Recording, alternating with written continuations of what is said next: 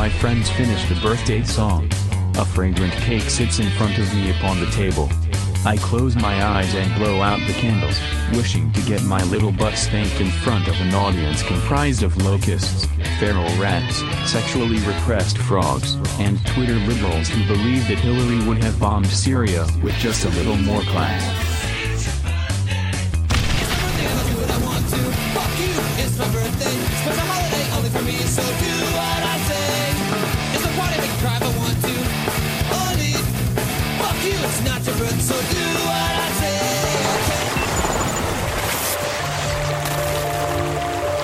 I am an art curator and an art advisor with my own company, James Company Contemporary Art Projects.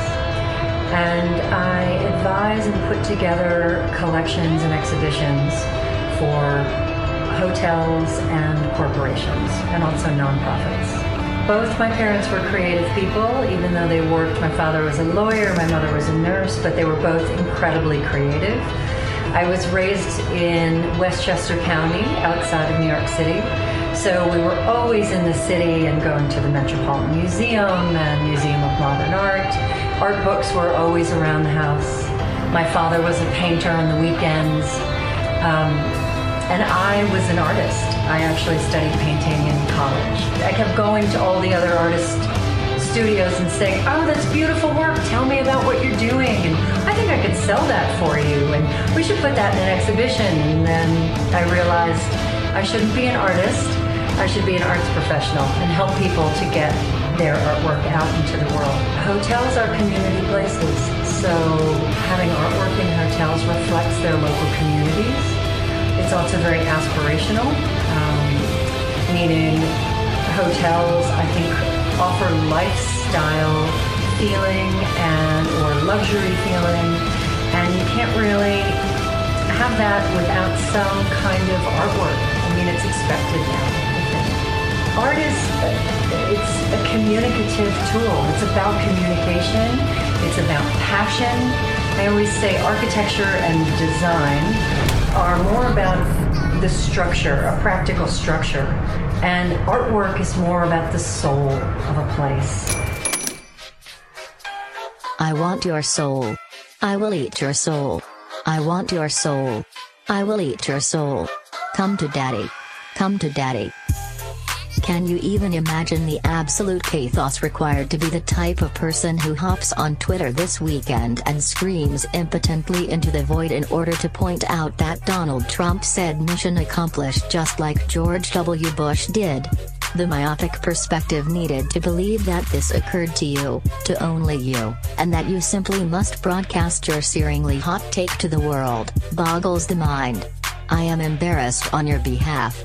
Anyways, welcome back to another episode of the Humor and the Abject podcast, you on-cuffing seasoned Screedlers. This is Stefan Lee, the podcast studio manager. On this week's episode, we have a couple of Screedlers who put art into hotel rooms. Let's turn it over to your host, Sean J. Patrick Carney.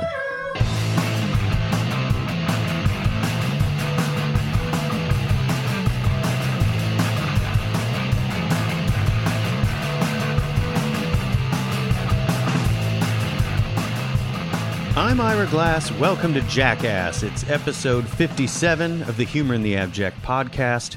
I'm your host, Sean J. Patrick Carney. And let me just kick things off by saying, Happy birthday to me! That's right, April 15th, baby. It's my birthday, the day that Lincoln technically died, the day that the Titanic technically sunk, tax day when it's not on a weekend, the day of the Boston Marathon bombing, the day that Edward Gorey, Jean-Paul Sartre, Joey Ramone, and Pol Pot died, but it's also the day that I was born, as are luminaries like Leonardo da Vinci and Seth Rogen. Wow, am I right? Quick item of business. You're all invited to come out to an evening at Kickstarter on Thursday, April 26th, that will feature performances, talks, installations, plus food and drinks with several of the artists from the Drip platform. Friend of the podcast, Molly Soda is going to be there, as well as Peter Burr and a bunch of other friendly faces. Darcy Wilder, Ezekwe Mohammed, and I will be doing a live DSA podcast around 7 p.m. That's right, open to the public. Those are usually behind the fucking drip paywall, but we're giving it to you live and free. I'm putting the RSVP link in the episode description so you can join us. Free to attend. Totally free to attend. My guests this week are the collaborative artist duo Lonnie Abrams and Johnny Stanish. Many of you will recognize them as the co-founders of the exhibition project Hotel Art, or hotelart.us, or Hotel Art US, depending on who's saying it out loud. Hotel Art is known for putting on shows in sex motels, Airbnb rentals, bank ATM lobbies, on minivans and stadium parking lots, and many other strange contexts for the presentation of art. It was an honor having them over to talk about the project, plus a bit about their collaborative studio practice. You, dear Screedlers, can catch the next Hotel Art show at the Hotel Art Pavilion, which is a mass-manufactured shed located in the backyard of Lonnie and Johnny's apartment in Brooklyn, on Saturday, April 28th. It's a two-person exhibition featuring Adriana Ramich and Micah Shipa, and Lonnie and Johnny's work is going to be on view in an upcoming group exhibitions at such venues as American Medium, 315 Gallery, Alyssa Davis Gallery, as well as a show in Helsinki curated by friend of the pod Andrea McGinty, aka at Life Creep. Shout out to the Finnish Screedlers. Anybody from Helsinki listening to this? If so, hit me up. I'll say her name on an episode or something. All right, let's get to chewing. Here's my conversation with Lonnie Abrams and Johnny Stanish.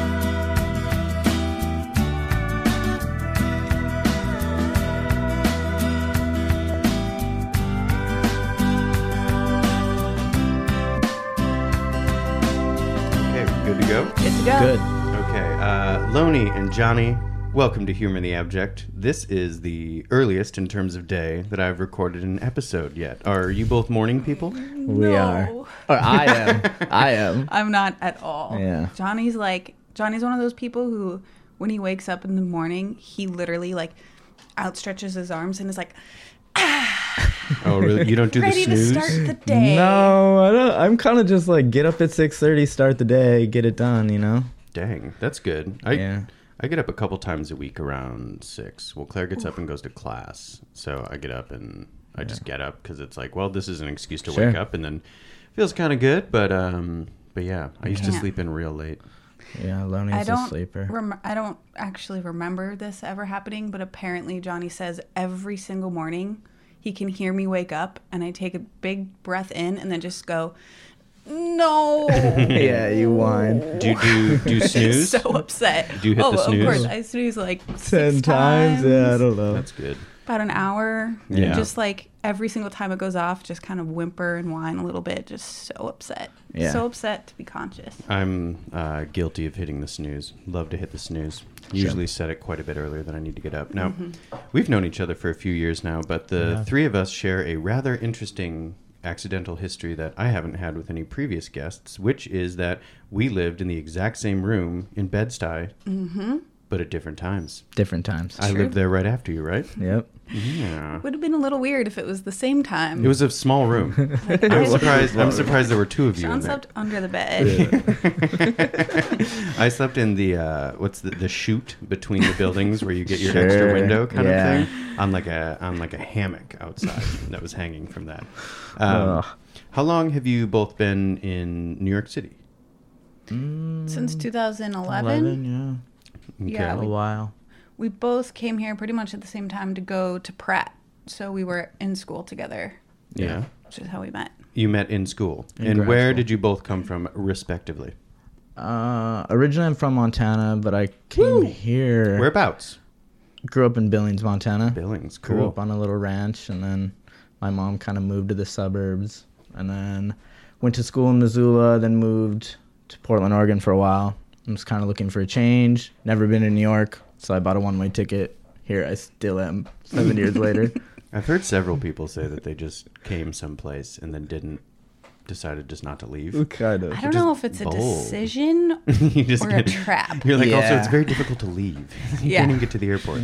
What about you, Lonnie?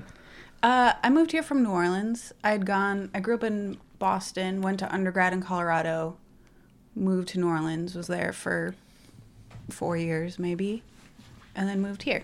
Wow, we've all been all over the place. Mm-hmm. That's kind of fun. I like to tell people that I've lived in, besides like, I guess Alaska and Hawaii, I've lived in like every part of the United States. Did the Southwest, the Northwest, the Northeast, the South, the Midwest. Oh yeah. Done it all. So how long have you been here now? 5. Aye. Yeah, 5 years. 2013 is when I moved here, so a little bit after you all. Yeah. I'm still your junior on the pecking order of New York. Yeah, we remember when we first met each other, which was like, so like in schools they'll do like cheesy like meet and greets, Oh, like yeah. when you start off Yeah. or whatever, and nobody like really goes. But Pratt's like notoriously terrible at giving student loans out money in time.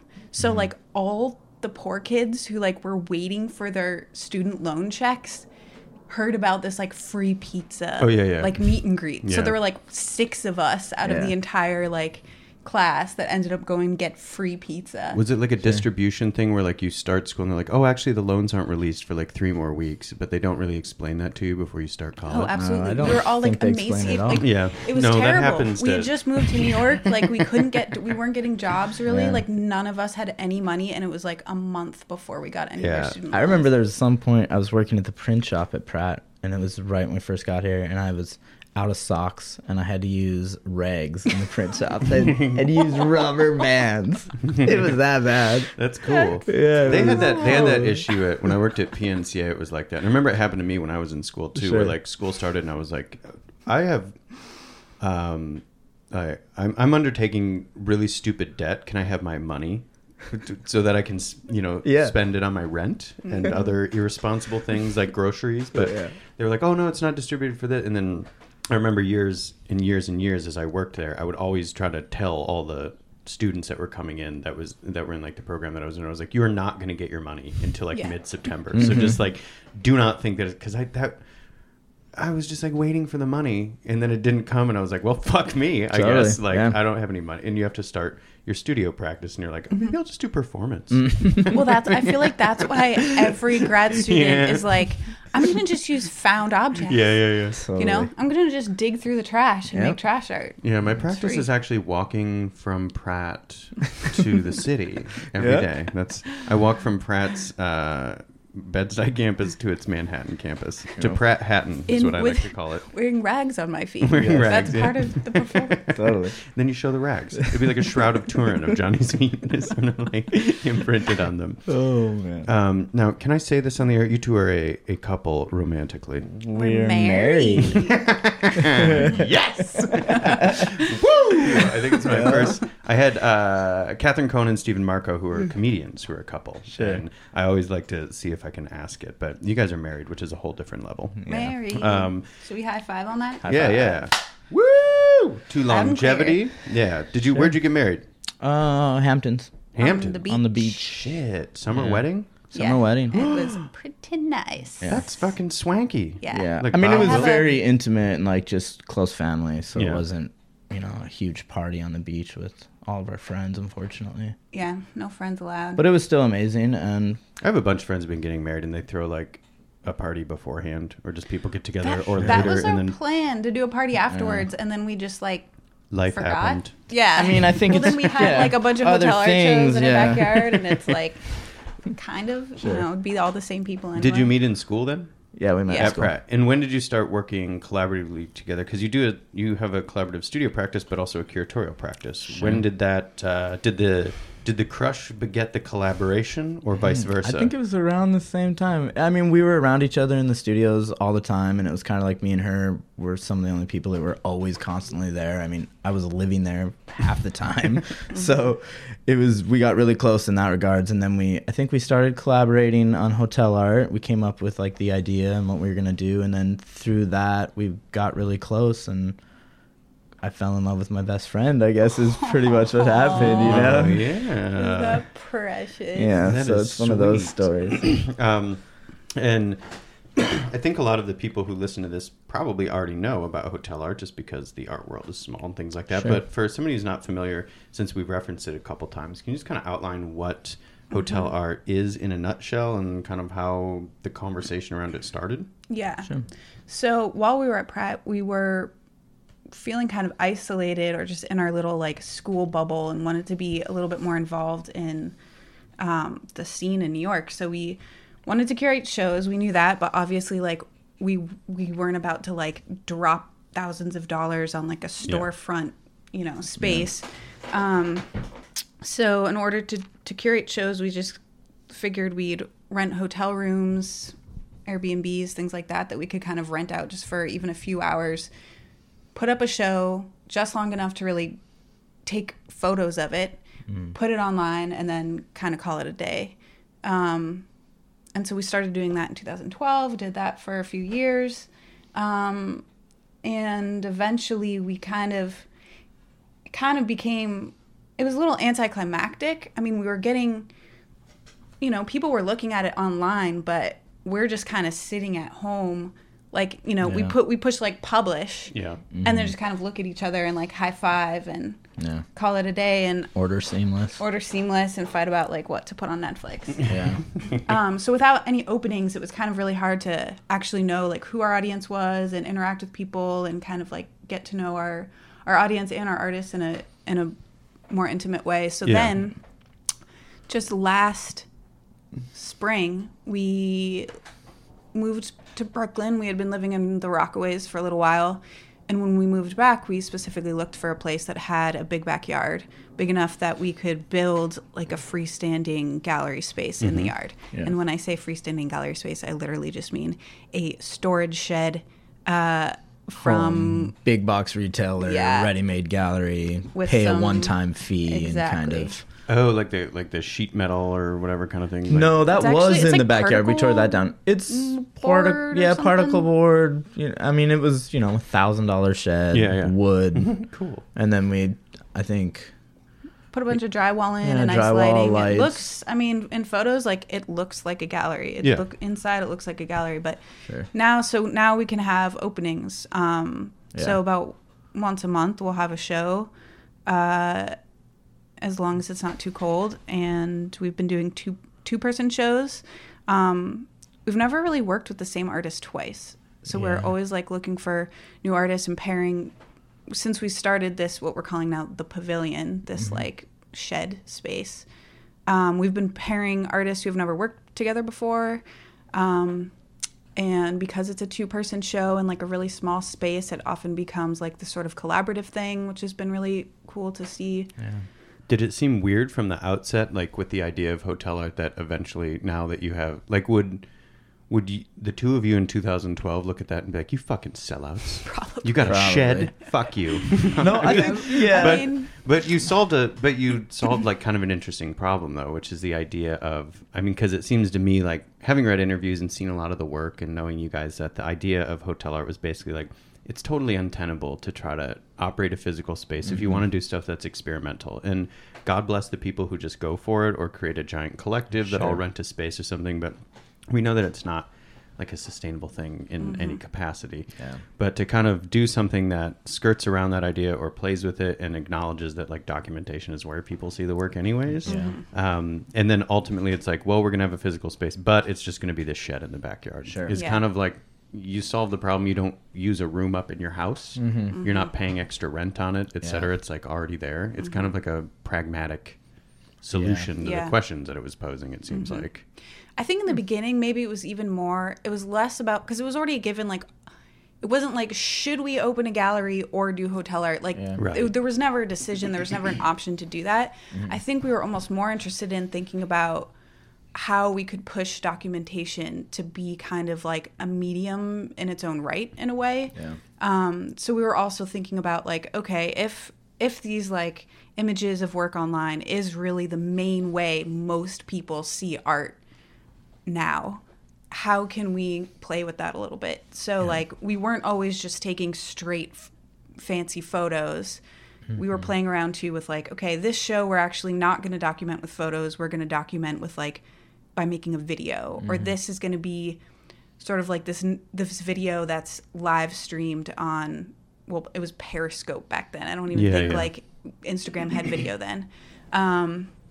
You know, or we're going to kind of like, some shows maybe aren't anywhere at all, and it's literally just like Zoe Field's show, it was like her just kind of like gallivanting around taking photos, and it became this sort of like photo essay where, you know, then it's like, okay, that's kind of like where like the photo really is just the piece. And when it started, were you doing, the idea was kind of that you would have the show, it would exist temporarily, whether it was for a few hours or what have you. You'd shoot documentation, then you'd present the documentation in like a IRL gallery space. Yeah. And so people would come and see that, which is sort of like, I mean, because I feel like around, as I'm reflecting on it, around the time that you're starting this, 2012, 2013, that's when all of a sudden, I mean, it's like the kind of contemporary art daily, like heyday, when that's when everybody started accessing this stuff. The things are blown out. Like the images are really like high contrast, white bleached out background and these things. And it's like, I mean, I didn't really feel one way or the other about it, but people had pretty strong responses. And I remember like critics in particular sort of just being like, nobody knows how to make an object anymore. It's literally just for this photograph. And, but kind of fun to just play with that. I mean, it reminds me of like, I don't know. I mean, it's in kind of concert with like Josh Cittarella's approach or something, where it's just like, I'm creating these sculptures just strictly to have a photograph as a document or something. But, and then, I mean, I like the idea that the way documentation happened evolved and changed a bunch. And what was, you guys did one with Keith in LA, right? Yeah. With Keith Verity. Yeah. And that was like disposable camera or how did that work? Can you talk about that a little bit? Just because I love Keith. Yeah, Keith's great. I mean, we've been friends with Keith. Talk about Keith. Actually, Keith hosted the first show we had, which was at Bushwick Hotel, which is like a sex motel in Bushwick. Documented the show there, but then hosted the images at his studio space, which was called, I think, Picture Plane then. Okay. And Or Picture like Menu? the band? No, I think Picture Plane's a band. Yeah. Picture Sorry, Menu. Keith, if I Picture got that Menu? wrong, but it's been a while. Keith It's would, something like that. Keith would call some horse shit picture menu I or don't something know. like that. Something. Then he'd read a fucking poem about it. I'm just kidding. I don't. The name of it is actually like a stanza. Yeah. And then he would sit and Six sort of, lines and then of he'd kind of like prose. look up at you with those like pursed kind of selfie lips, just Yeah. proud of himself, and take a sip of a beer and look back down and start reading, not caring if anybody's.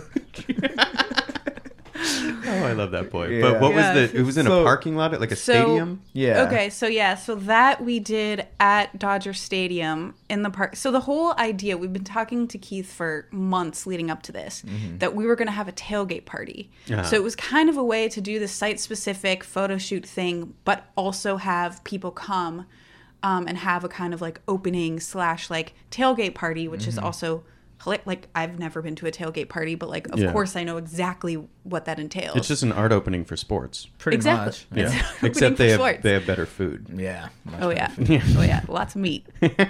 So anyway, so we like planned this whole thing, and then literally like day of, we realized that tailgating's actually illegal at Dodger Stadium because like 5 years prior, just in somebody had general? gotten Just like in shot general. and killed in Whoa, the parking lot okay. during a tailgate party. And so like there's literally just like security cops on Whoa. Segways like going around the parking To lot make sure making that sure nobody's- that nobody's Yeah. partying. Was it an actual game day? It was. Yeah. Oh It was wow! So packed. they're like definitely looking. Yeah. for They're people doing definitely shit. looking. Totally. But you know what? So it's It not like worked what I out. remember. Somehow it Oh, it worked worked out out? where like, granted, it's like LA, so not that many people like go to openings. It was probably like 15 people maybe. So yeah, we kind of set up like, we had 2 parking lots. We brought 2 cars. I think we just like paid like the whatever $8 for parking or whatever it is for 2 parking spots. Set up the exhibition just like on the cars around in the parking lot, whatever. People came and we each had like a few disposable cameras, and we were taking pictures of obviously the work, but also just like the phenomenon that is like Yeah. baseball in LA and Yeah. you know, that whole But thing. we did. so. The cops did come and tell us to leave eventually, and Keith kind of tried to like talk his way out of it. Of course he did. And of course they were like, "Leave, Yeah. get out of here, kids." Keith just There's like like a walking right up to painting him, like hanging in a trunk, and they're like, "What's going on?" he just like guys?" outstretches his hand, like Keith Ferrari, nice to meet He you. totally did. Yeah, full name. Oh my god. What happened with the documentation from that show then? Does it just those exist basically as like scans? Yeah, online? he just So scanned people them can- all, and Well, I think now when you drop that stuff off at like Walgreens, they don't even give you the prints. They just give you like They give you like a CD, or CD. something, right? I think so. and it was like expensive to Yeah, I'm sure. develop all those. I think prices went up. Did I say Keith's last name wrong? How do you say it? I don't know. Verratti? Verity? I Oh, wait. Verdi. but I I'm don't just know. gonna start saying Verde. Like yeah, like he's- Okay. like Yeah, I Keith, feel like that's Keith what I Green. said. It's one of those names No where I'm just idea. like, fuck off. I've never heard it said out loud. I'm sorry. Oh my god, wait. And it- I swear to God, Johnny, like 9 out of 10 times when he says your name, accidentally says Sean Connery. Yeah, That's fine. It's just That's cool. part of No, that how I picture That it used to going be. on. That was I don't pretty. know. That happened a lot when I was a kid, and then I think Sean Connery just wasn't as famous or something. But it was also like I grew up in northern Michigan, where like no one had ever seen a name that wasn't like Justin or Rusty. Sure. So all my teachers would just be like, "Scene," and I was like, "Are you fucking kidding? Scene? Come on!" Like, there's a very my name looks like Sean Connery. He's an extremely famous actor. I was like, "You've seen that name?" But Yeah. no, that was like it's fine. Sharni Carney also works. I've gotten that like before.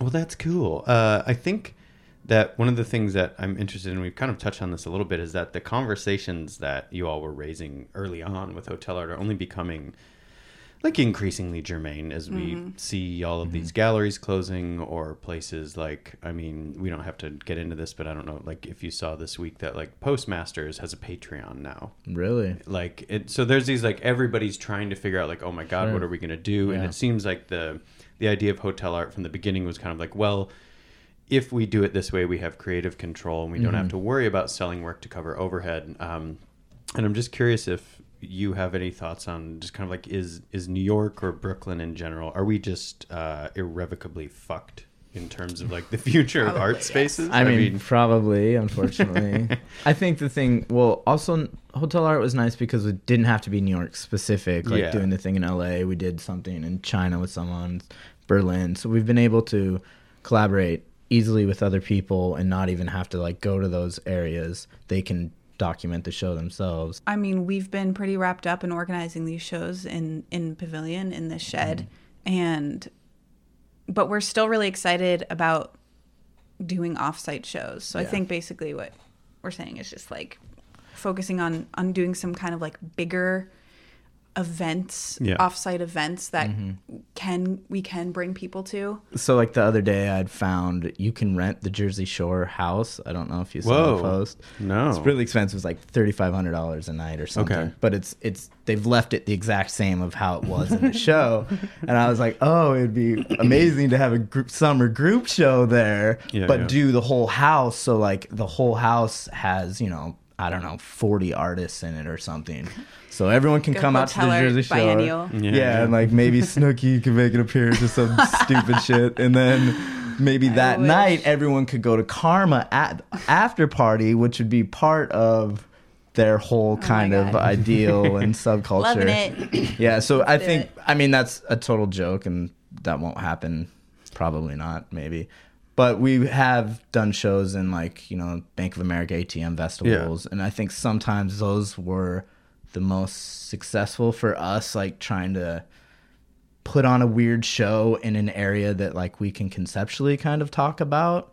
It's funny though, because that now is so commonplace. Sure. Like so many people are doing these sort of offsite shows in weird places. Yeah, and I'm sure part of it has to do with, I think there was also like just like a collective unconscious thing around the same time, but I'm sure also that people have seen the documentation from Hotel Art and that people are sort of thinking, oh, wait, you can do that. And it really does live in this documentation. And if you're just kind of upfront about that, and you're like, we're doing this so that we have these great photos of this work and these people did make stuff, but it's for a different context. It's not meant to sit here for 6 weeks and like... Yeah.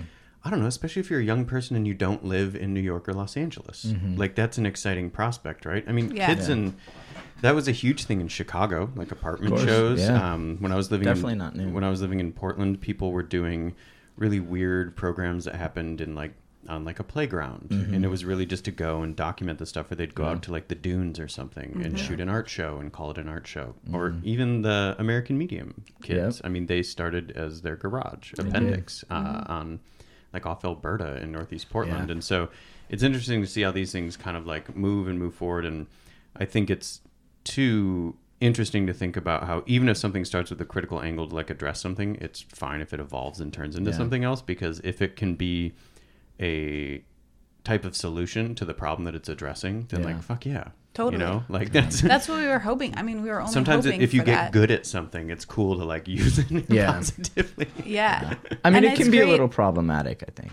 Yeah, it has gone a little overboard, but that's fine. Like, that's what you want, right? Is to Sure. like have as many people contributing as much as possible to what we're, to like the art community. Yeah.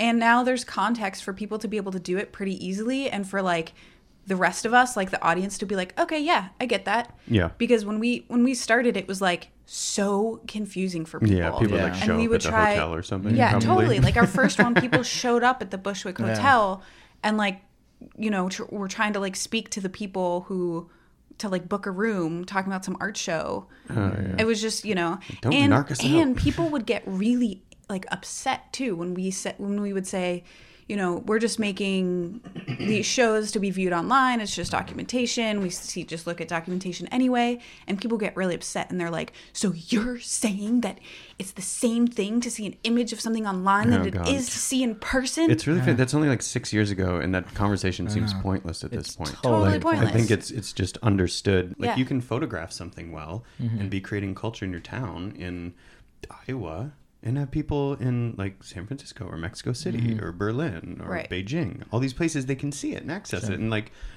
I don't know, that's kind of neat.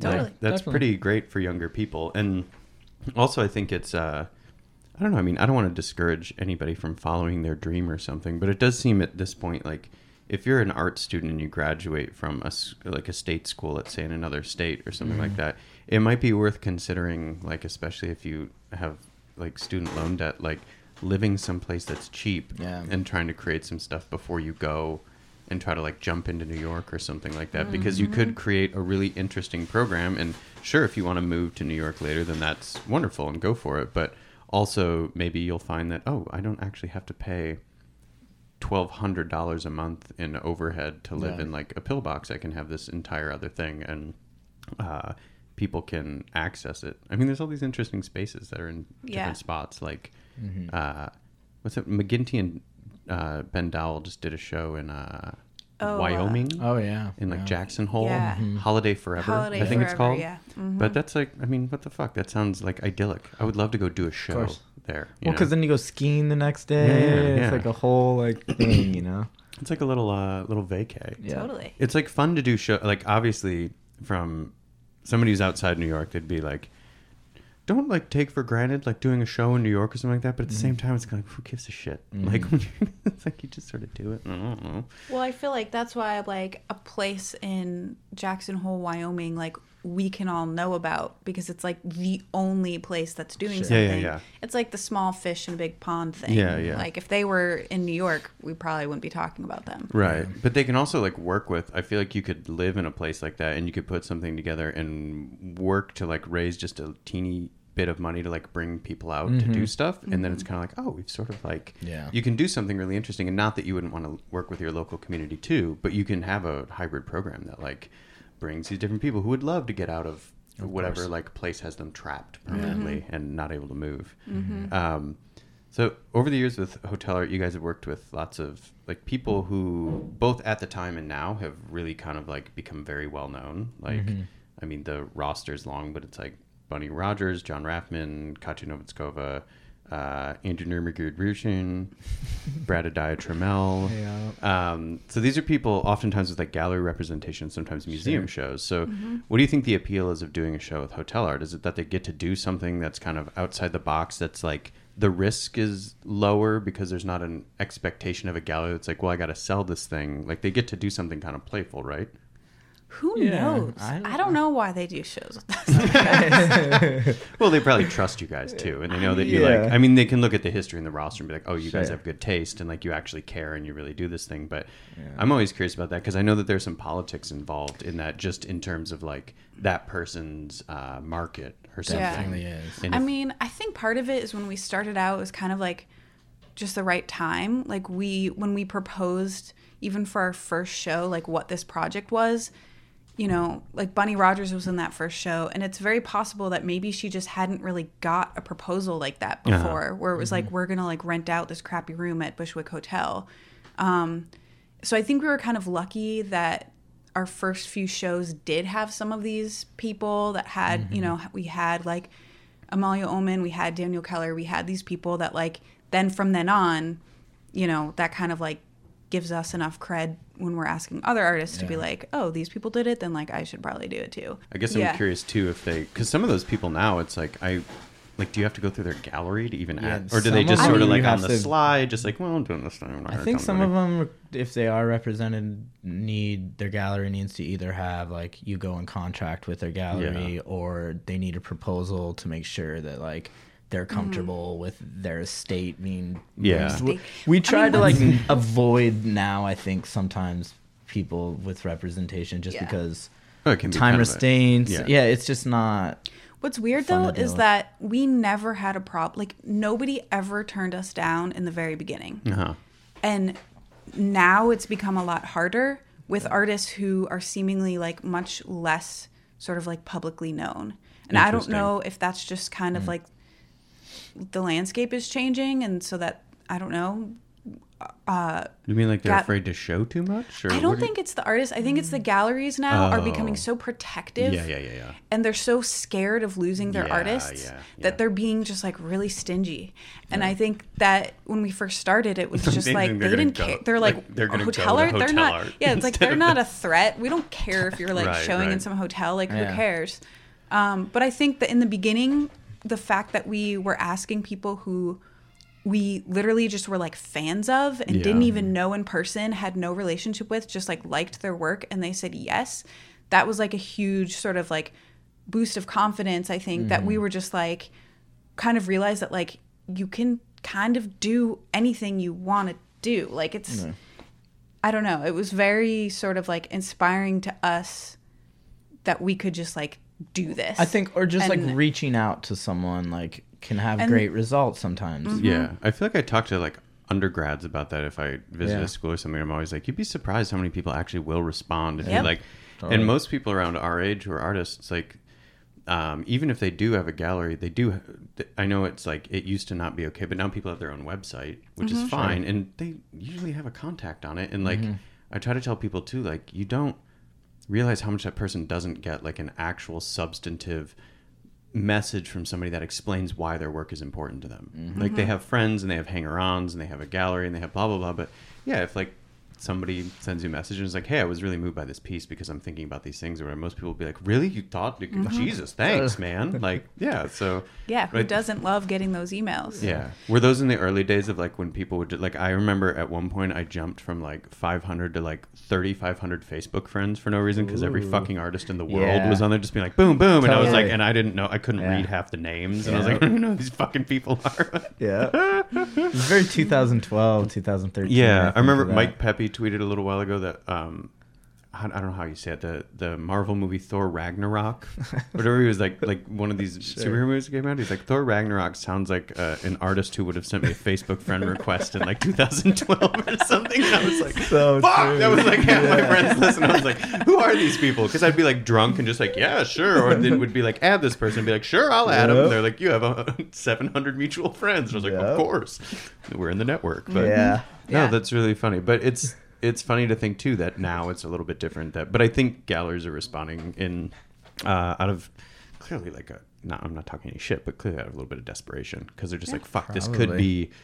I don't want to share this person Yeah. because they might be the whatever. Because Yeah. it just kind of sucks. It does suck. I mean, it limits it limits the artist opportunities for Yeah. sure. But I also feel the sentiment. Like you know, even it's hard not to sometimes think about like how we were showing people early on in hotel art that, you know, had we tried to like sell their work or something, you know, but I don't know. I don't really feel strongly that way, but No, I understand. You But- might look back and be like, "Fuck, we could have." Sure. You know, like if you But, held like, on. you know, to- the thing I almost is feel like, we oh, I wish I couldn't would have, have 'cause kept we- that piece. Yeah. It's like how I feel at this point. Yeah. We had like a Brad Trammell like fish thing in our freezer for a while. Sure. That didn't last too long. I feel like we like brought it around a bunch of areas and took photos of it before the actual install. We like put it in a fence, put it by the garbage. and But send but it going in. back, you were saying like, you know, this is something you tell to undergrads. And we actually kind of built, so we're teaching a class Oh yeah. You're gonna do something at Pratt, right? in the fall. are. We're Talk to me co-teaching a about it. class. Love Yeah. pedagogy, baby. Sure. Lay some art ed on It's it. really based. It's like really based on like kind of what we're talking about Yeah. with like, you know, I think we both went to Pratt obviously, and there was so much talk Obviously. about. Obviously, I hate how much we're not like Don't like know Lodi why Abrams that's went to obvious. Pratt. Nice to meet you. Like not how I really Comma, identify Pratt, comma, myself. MFA in your email signature. Oh my god, the worst. Anyway, sorry, but the class. So it's about these topics. So yeah, so- I mean, it's really about our experience being in school and having Yeah. our professors be talking so much about our work in the studio Uh-huh. and no conversation about like anything outside the studio, Yeah. like how to get your work outside of the studio, how to like meet people outside of your studio, like you said like earlier, in a about bubble. this community. Yeah, it's like we're in New York. There's like Yeah. so many people to get in touch with and be, you know, be part of something. So the class is really like kind of forcing students to reach out to people outside of Pratt to organize shows or collaborate on works. So it's kind of like the curriculum that art schools are doing called professional practice, except useful. Sure. Yeah. Hopefully. I took- hope so. I took a professional practice class at Pratt, and they told us to print out business cards, And go to the gallery. go to the gallery. Don't go to the gallery. Yeah, print out like Wow. pictures of your work and put them in the mail and email them to the gallery. This was like 3 years ago. Yeah. This is fucking crazy. They're probably still teaching That's this. a They terrible. probably.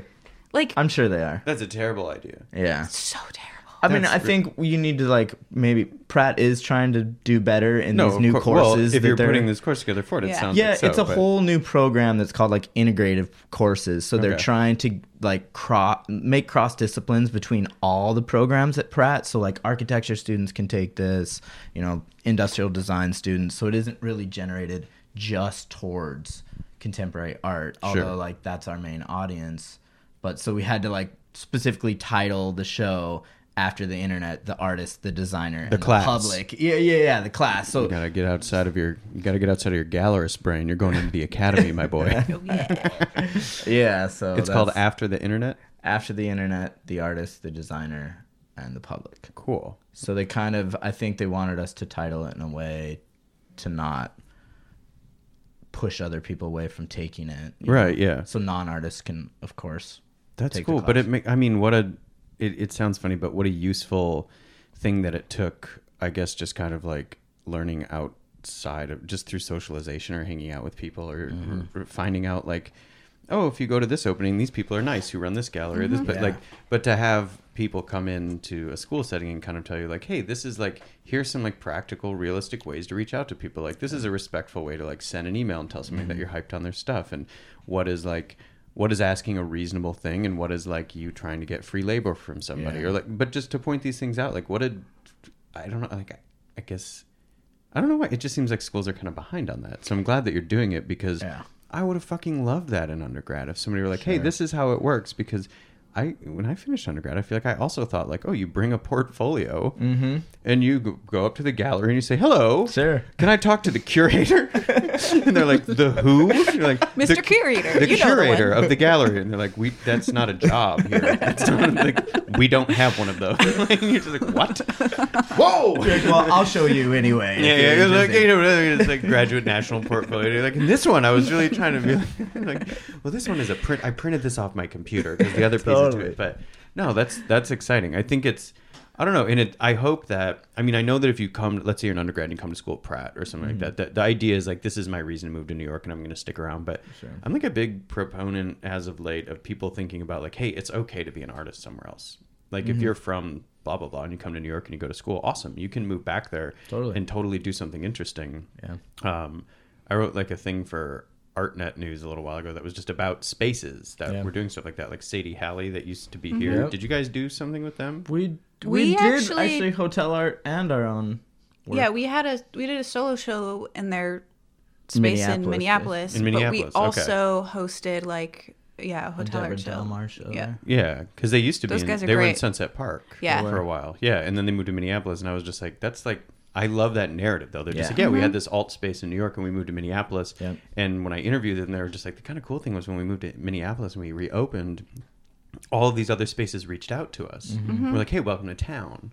Like, this is cool. Thanks for doing this. Totally. As opposed to like in other places, people might be like, what the fuck are you doing here? Yeah. Like, you know? Yeah. But yeah, that's exciting to have a curriculum that just some of those ideas, a place to talk about that, because it doesn't seem like there's space for that. It's really myopic in art school. That competition that you're talking about too is part of MFA culture in this way, where like even like one of our Kyung Mi, an artist we showed with Nada, was talking about how like at Yale, like so many of her professors were like competitive even with her and the students. Like not only are students competing with each other, but like your teachers are also like kind of jealous of you and all this weird stuff going on. And I think what's important for people to keep in mind is that like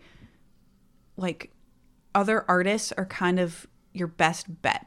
Even if you're thinking purely as like a careerist, like, okay, like what's the best way to like build my brand as an artist? Like, even if you're like that much in the zone of like professional practices, like realistically, just like be friends with other artists. Yeah. And it's kind of like, just don't be a shithead. Don't be a shithead. Be like a decent person. And I think that like at Pratt, it was never about like collaboration or like meeting other artists. It was all about like, make sure you write down your name in the book when you go to the Gagosian opening, you know, like you're shooting for these like big things when like really it's just like find your people, like find your community. Like, that's funny. You know, I write my name in the book, but only if I like know the person whose show it is, that they're like, hey, you came. And I'm just like, hi, nice job. Well, I don't write nice job because I think it's weird when people write a message in those or something like that. But yeah, that's funny. I wonder if yeah, it is unfortunate that there's, I don't know. And the other thing is like, just to be real, like if you're a fucking MFA student, like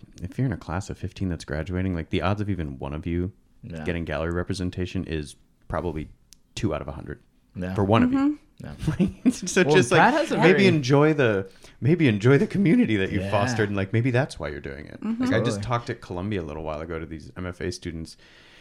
And they were just straight up like asking, they're like, how do you, like, what do you do when you graduate? How do you get a blah, blah, blah? And I was just like, I don't have a gallery. Like, are you kidding me? Like, I don't know. I was like, what are you talking about? Totally. I was just like, I don't know. You can be you can have a lot of social or cultural capital and still be fucking broke. It doesn't, these aren't like, I don't know. In other words, get out now. Yeah, one kid was like, what would you tell an artist who just graduated from Columbia MFA with a lot of debt? And I literally said, move to Missoula, Montana. Nice. But I was like, I know, it sounds cool. Start a cult. Move to Montana. Dude, start a sex cult. Totally. Like, sounds great. Yeah. Make it a nonprofit. Yeah. You could take donations. You can write it off. Eventually, they will make a documentary about you. You will live on in infamy. And boom, there you go. You'll be way more important than any artist. Yeah. Or maybe that will help you, like, boost your like painting career. Oh like yeah, you're a cult leader. Yeah, I mean, it might have to be after you die, but your paintings would be like sought after, albeit perhaps ironically. But you'd definitely have like some notoriety in a market. Cool. Well, we're gonna take a quick break, and then I'll be right back with more Loney and Johnny. I don't think there's ever been a conversation around art in hospitality in this way, and for me, it's a conversation I wanted to have for over a decade because. You know, city municipalities have a certain percent for art that they require of corporations or public entities. We don't have anything like that for developers in New York. San Francisco has it, LA has it, a lot of cities on the West Coast have it, some cities throughout the country have it. There's a percent for art program for new building generally in New York, but it's not specifically for hotel developers. Okay, we're back. This is Humor the Abject. I'm here with Loney and Johnny of Hotel Art and also their collaborative studio practice and lives. They're not just an itinerant gallery program. We're back here. We have a new game this week. It's called "What is the critical question that this sculpture is posing?" And this is a guest-specific game. As curators and sort of tastemakers, I wanted to describe a handful of hypothetical sculptures, and then you, as gallerists, curators, you tell me what is the critical question that the sculpture is posing. You can ask me questions about the construction of it or the materials or things like that further, but conceptually I can't give you any more information than what is described. Okay, so the first one is a clear backpack filled with water, rocks, plant life, and fish that is very much a functioning aquarium, except somebody could hypothetically wear it, but they can't because it's a sculpture.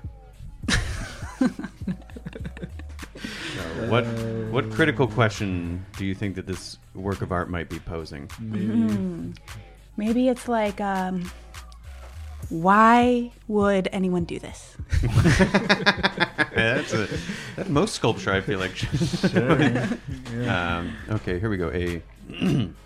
A purple-tinted plaster cast of a bushel of bananas hanging from a disco ball motor, rotating over a 5-gallon classic orange Home Depot bucket filled with vintage, meaning caffeinated, Four Loko. Floating in the Four Loko is an officially licensed children's-size Portland Timbers soccer ball. Speakers are mounted on either side of the exhibition space, playing Terence McKenna's definitive UFO talk, pitch shifted down 1 octave. There is a webcam that may or may not be live streaming the space. I think I've seen that one. I think it's more of like, I look at contemporary art daily way too much type of sculpture. Like, you know, they just look at art blogs and copy it, I think. I don't really know what that thing's about. Do you think it's a critique of those, or sort of like a slight? Like no, I don't think it's a critique of those, unfortunately. I wish it was. I think it's someone trying to generate work for those things, you know? Mm-hmm. So the question might be asking was, will you post this? Yeah. You post this. Yes, is this grammable? It What is. The hashtag should I use Yeah, to describe it? I suppose the issue would be that because of the Terence McKenna playing, it may require a video, which is harder to get engagement with on Instagram. Okay, a printed out PDF of the full 9/11 Commission report in Futura bold italicized, spiral bound with an Ethernet cable, sitting on top of a 1:20 scale replica of a 2011 Tesla Roadster. The Tesla's license plate is missing, but in its place, a small laminated rectangular photo of former White House Press Secretary Sean Spicer in corpse paint. The sculpture is only viewable by appointment, and the online Doodle calendar planning clone is accessible exclusively via the Tor browser on the dark web. But when someone tries to make an appointment to see the piece, they're immediately doxxed on the Cumtown podcast subreddit. Okay. 10 jet fuel melt steel beams. Sure. Yes. Okay. An entirely earnest recreation of one of Mike Kelly's extracurricular projective reconstruction sculptures from Day Is Done. The only difference is that the video that's playing is an advanced critic screening copy of Freddy Got Fingered. What was it again? It's one of Mike Kelly's Day Is Done installations, but instead of the video from Day Is Done, it's just Freddy Got Fingered. Yeah, Can the Day Be Done? Sure. Okay. Where are these coming from? Did you make these up? This is Sean's head. Just like a This is really just like Sean wanting to like. I can't. These won't fit into tweets. Yeah, exactly. Okay, just like 1,000 motorcycles jumping back and forth across the Grand Canyon from 11:45 p.m. on December 31st until 12:15 a.m. on January 1st. But there's no documentation of it. Just motorcycles jumping back and forth, like 1,000 of them. Like, do we have an insurance policy? Can I be Evel Knievel for a day? Mm-hmm. Sounds pretty fun. Daredevil. Ooh, maybe it's about bad boy art. Maybe. Yeah, like a bit of bad boy art. Okay, a zoo but people are in the cages. And the animals work there, but the different animals don't have the jobs that you like think that animal would have at the zoo. Oh my god. I feel like this has to be like a is post-capitalism the what's the Capitalist realism? Yeah, the question is just capitalist realism. It's a Mark Fisher book. I thought it was more like, are we animals? Yeah. Are we the same as them? Who's tending to whom? I think we're really bad at this game. We're really bad at this game. It's okay. This isn't an entirely different idea, but a respected art museum that's run by babies called the Goo Guggenheim. Oh my god. I think it's just pretty obvious. Wait, that was it? That was it.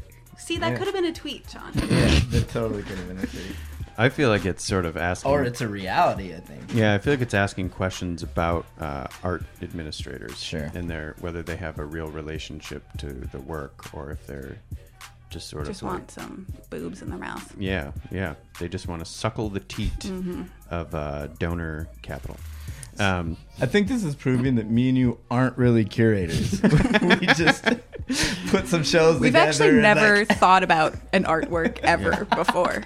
Well, you're just artists, so you like look at something and you're just like, I guess that's what they wanted to make, and then keep moving. It works. I don't think artists really like stare at people's stuff and go, oh, I get the I don't. I mean, I just look at something and I'm like, that's fucking weird. I Glad you're a freak. Thumbs up or thumbs down.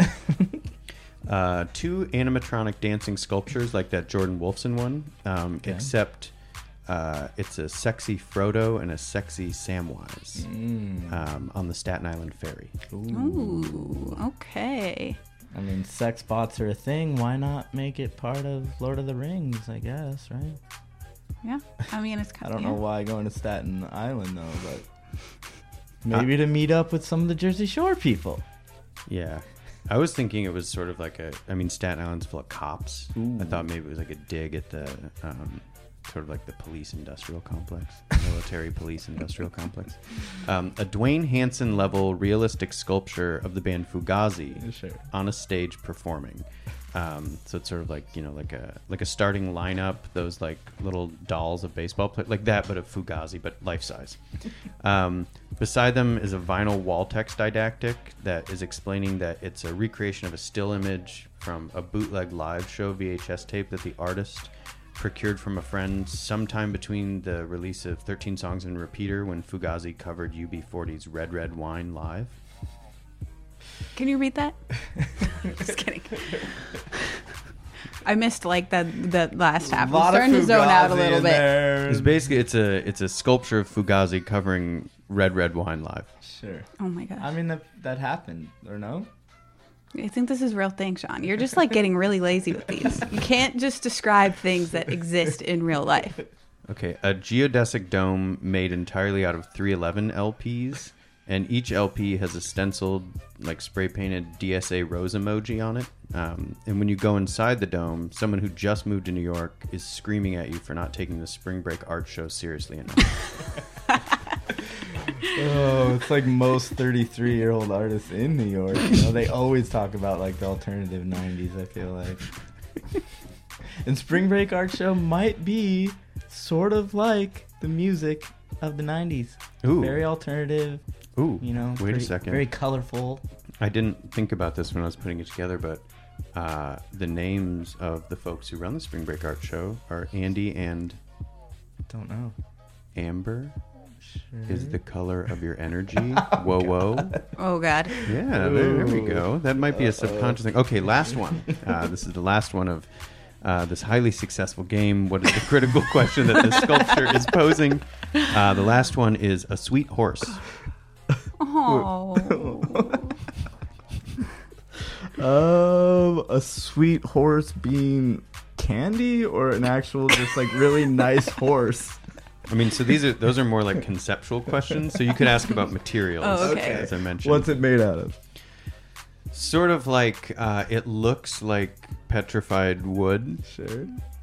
or driftwood or bones, but it's actually cast metal, so it kind of looks like a skeleton horse, but not terribly scary.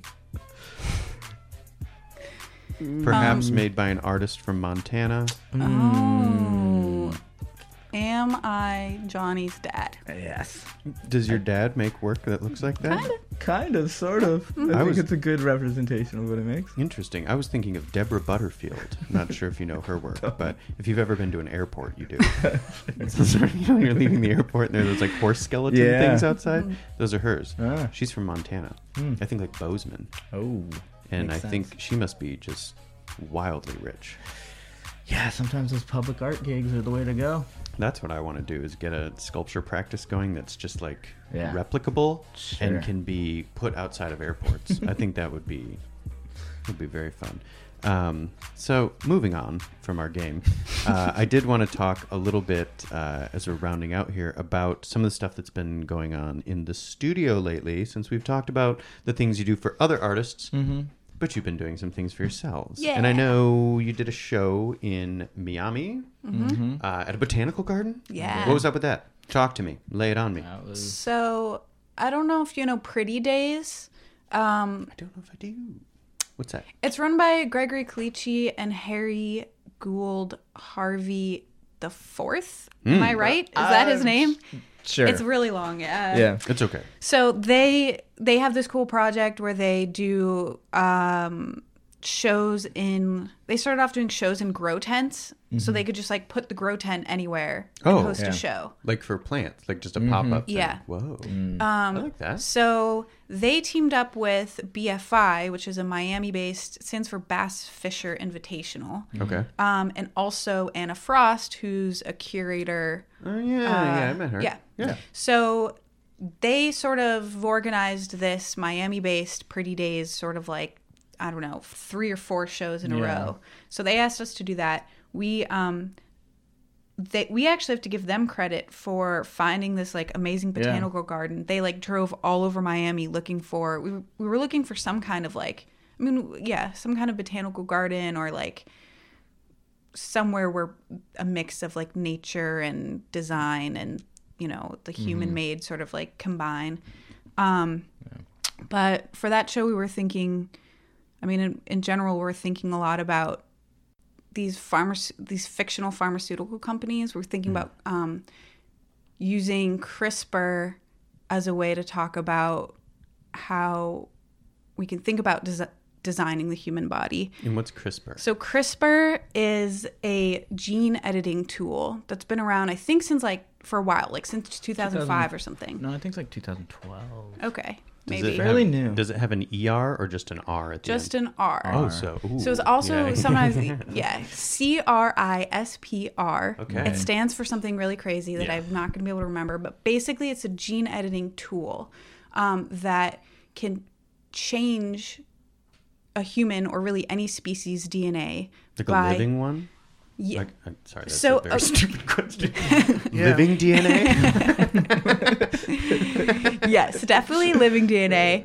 But actually, so what's making it like really newsworthy these days is that they've also figured out how to not only change like your DNA as a living person, but actually the DNA of an embryo. Yeah. So you can genetically modify a human, obviously without their consent, before they're born. You can make like a super baby. You can make a Pretty super much. baby that is then also going to pass those genes down to Yeah. the next generation. So Interesting. there are all of these like obviously very, very big ethical questions and concerns that are happening about like, is this the beginning of like a super race? Designer babies.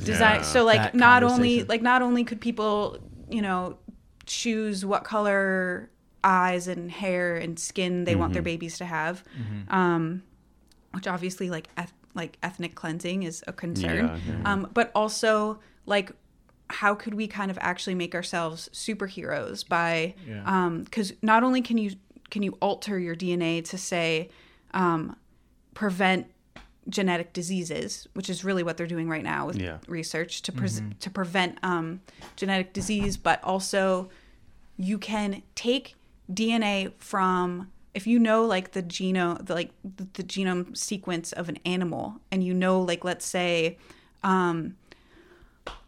I'm just like making this up, but like we can figure out which DNA sequence in spiders is responsible for like spinning webs. Okay. You could put that DNA into a human. I mean, this is where like the idea of Spider-Man comes from. I'm just thinking of Spider-Man. Yeah. But like theoretically that is or could be very possible. Weird, man. So yeah, and I mean this is sort of like part of this larger sort of like transhumanist like conversation about using science and biotech and synthetic biology to like create humans that are biologically superior than what we now know as the human.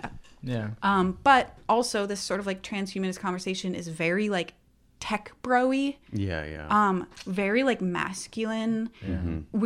I usually don't like to use that word to like describe like our work or what we're thinking about, because we're really coming from it in a way to get us to a place where we're thinking about like current like gender roles in a lot of ways. So for example, in this show, we had these like UV prints on handmade paper that were fictional pharmaceutical ads that you might see in like a magazine For CRISPR technology. for like medicine that would use CRISPR technology. And one of them is like called Elephantax, and the idea is that it takes DNA from an elephant, the DNA responsible for causing them to go through menopause really late in life. Like elephants don't go through menopause till they're like 90 or something. So, you know, the like copy is like don't choose between your career and having a child. Like wait till after retirement to get pregnant. you And just it's this have really creepy image of this like 90-year-old wrinkly pregnant woman.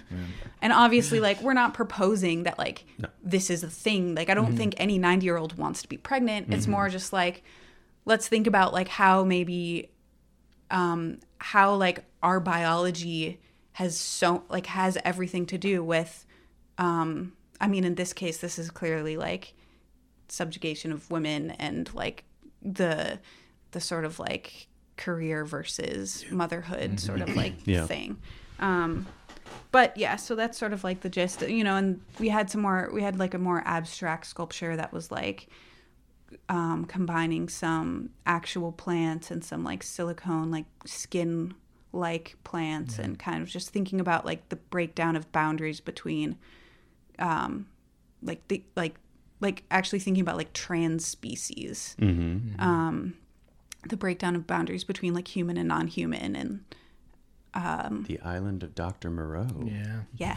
But like more, I feel like we're trying to be a little more positive about like speculating some things, and most people are very kind of negative about the future, like robots are gonna take over and there's gonna be designer babies. But I think we try to stay more on like the positive outcome of things and not really try to make the future look grim or bleak. We want it to look a lot brighter and like more positive. Well, it seems like too that it's funny to think about making work that that critiques that stuff, that I don't mean necessarily like criticizes, but that critiques it by engaging it or something, because it's kind of I'm trying to remember a recent conversation that I had, but something about this idea of what's going to happen in the future, and kind of like if we can imagine these things right now, like they're inevitabilities, right? Exactly. So like someone's gonna fucking do it. Like they just do these things. So it's about like, I think the idea of trying to be optimistic or responsible about it, or like get people thinking about it, even if it's like an art community of people looking at it, is to have that on people's minds, so that people are sort of like prepared to try to steer these things in at least a slightly more responsible direction than they could possibly go. Because like, I don't know, the idea of genetically modifying babies so that people don't get HIV sounds like how wonderful. Like what a great thing for like communities that have no access to like PrEP or any kind of like healthcare or anything like that. Like those seem like really wonderful outcomes. I mean, I think too, like it's not just, it's not necessarily about being like optimistic or pessimistic as much as sort of using these like sort of futuristic scenarios to actually point backwards to like the current situation and think about like this other piece we're working on right now is it was inspired by this news story we saw of a like a lamb fetus inside of a artificial womb. Oh, you sent me that. It's like a vacuum womb. Like it looks it looks like a Brad sculpture. Yeah, it's like it looks like a vacuum sealed twitching lamb fetus. And like, but anyway, this idea was like, I mean, I think this technology they're working on to help like prematurely born babies so that they can be like kind of stuffed into this like artificial womb and kind of like gestate for a couple months longer or whatever. But that also got us thinking of like, well, what if like women were no longer carrying the burden of like reproduction for the entire like human race? Like what if actually we could have reproduction and like what if we could have reproduction that was totally independent from the human body and like have these like totally from like conception to birth like artificial like exterior wombs. I don't even know if it's a what if. Like it's happening. They're like researching it. And so we're building an artificial womb is pretty much what we're working on right now. Well, it seems like those things, to point to those things though does, I mean, it loops back and it points now, because as soon as you start to say like, well, what if we could remove the process of like carrying a child from someone who has a uterus having to carry that or go through it or what have you, then immediately, my brain in like the most cynical sense goes like, oh my God, well, what are they going to do to like women if they don't need them? What are all... Oh, yeah. But there's all these weird... And I mean, I guess that's why like speculative science fiction and weird things is so popular, is because it presents this future vision that like reflects back on now. Yeah. And so you kind of look and you go, oh, and try to be conscious and maybe like, how am I navigating this stuff, or to be a little bit more responsible with it?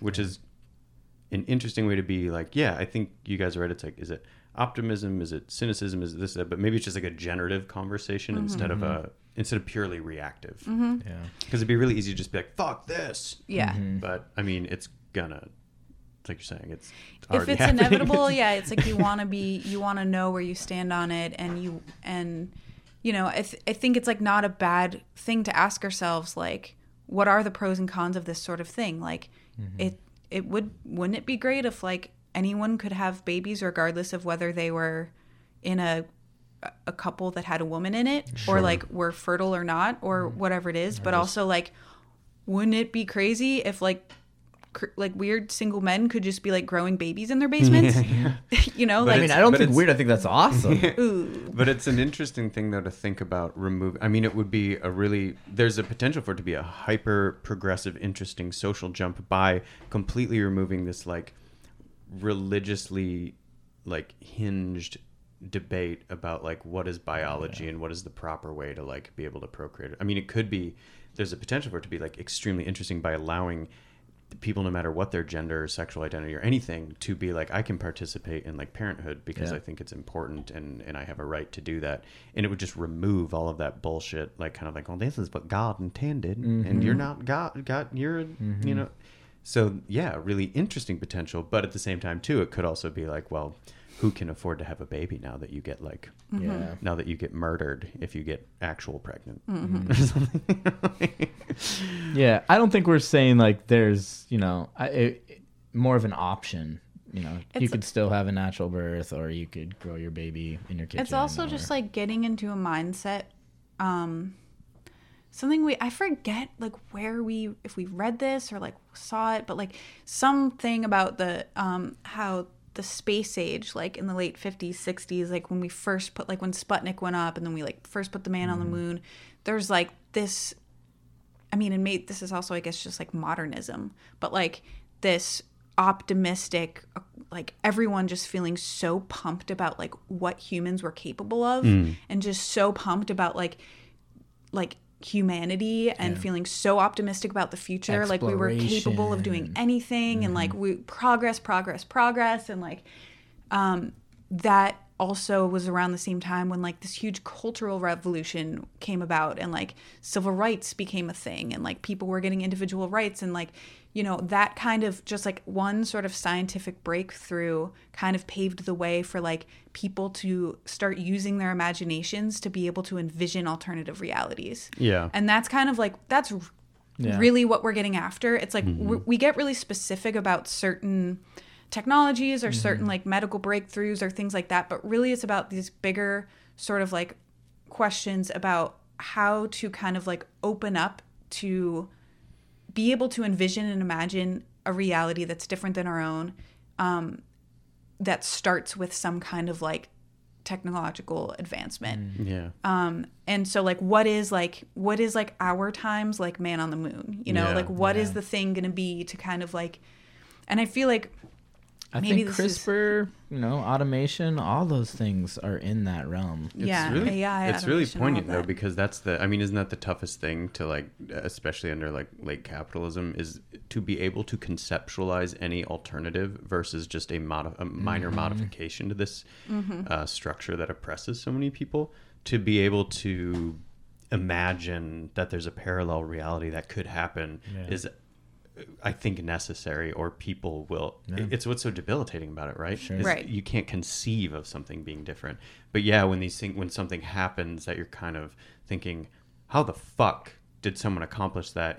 Even if it's a residual thing, there's kind of, culturally it can start to be, oh, well, what else is possible? So yeah, there's some value in that for sure. That I think that's the generative part, as opposed to just being like, let's not fucking keep doing these things. Well, cool. Thank you both so much for coming by. I know that you've got days to get to and things to Life, do. you know? But it was, it was wonderful to have you both over. I'm Thanks for glad that having we got us to so talk. much. Yeah. And to everybody out there in Listenerland, thank you so much, and catch you next week.